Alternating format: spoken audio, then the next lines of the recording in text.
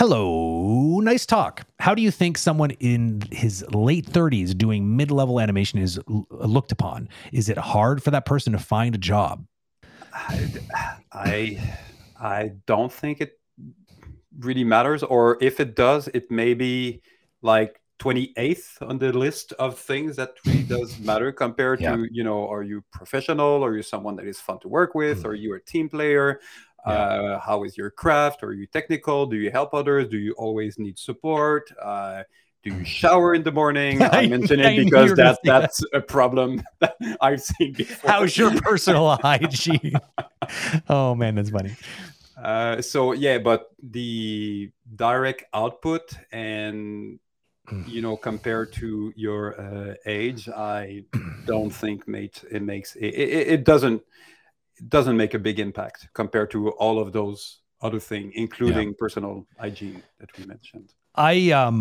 I would say I have a less optimistic view, but only slightly less, in the sense that it does depend on the studio. There are studios that are the main names for themselves over the years as being very, how do I say this in an appropriate way, but very kind of workaholic culture.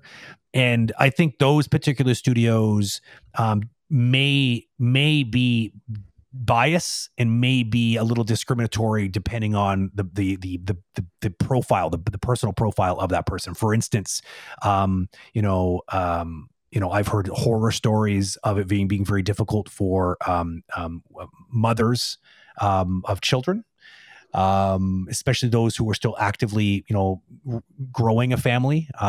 It's a thing. It's not a thing everywhere, but it can be a thing. And so it really depends on where you're looking to get hired. But I think that the more progressive companies, the ones that are like, we just want you because you're a good human being, which seems to be a rare thing sometimes, and you have skill. I mean, those two things are the most important, along with a bunch of these other peripheral things that are important. But it really is a dependent on the studio and the studio culture that will have a possible say in this. I think there's many questions that would be important to kind of have a better understand of this question. So, for instance, you're in your mid 30s. When did you start to animate? You started at 20 years old. Okay, you've been in this business for 18 years. Did you recently change paths? So maybe you were a rigger that became an animator. So basically, how long are you doing what you're doing now? And are you still growing? Are you still improving over time?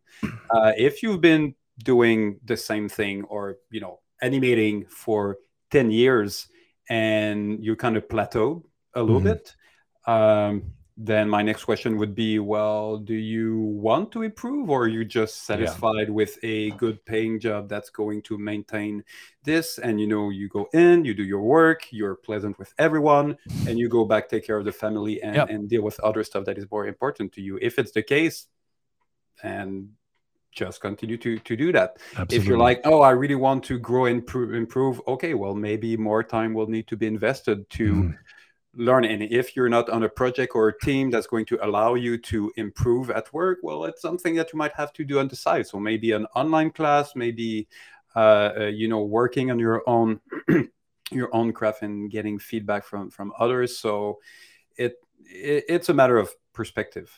Where are you now? Where do you want to go? How much have you been evolving in the past few years, and is this in sync with where you are going in general? But overall, do someone in their late 30s with all this background would be frowned upon because they're not already at a upper management or supervising or leadership position? No, not at all. Yeah, and Scott in chat had a good point here too, but he says in some ways it gives you more life experience and looked upon as being more mature, which is true. Again, it comes down to company culture. What are they looking for? Are they looking to fill in their ranks with people that are just good human beings with some life experience that can help round out the team? Maybe it's a young team and they need some guidance and they need some people on the floor that can help them with just basic coaching on life. Like you never know. Like at the end of the day, it always will come down to what they're looking for.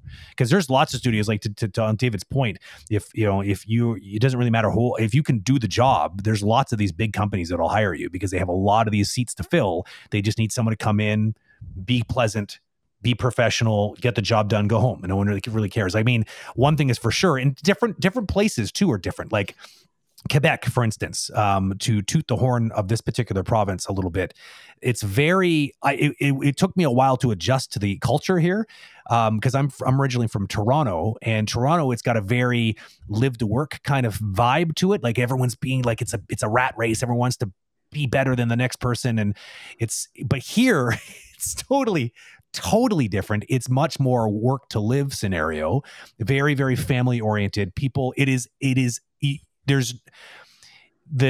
just an accepted fact that people are going to be putting family first. And so, generally speaking, a lot of the policies and a lot of the HR policies reflect that reality. And, and that's also interesting to kind of keep note of is geographically where you're looking for a job can have an effect on the sort of what people are looking for and where their concern points might be.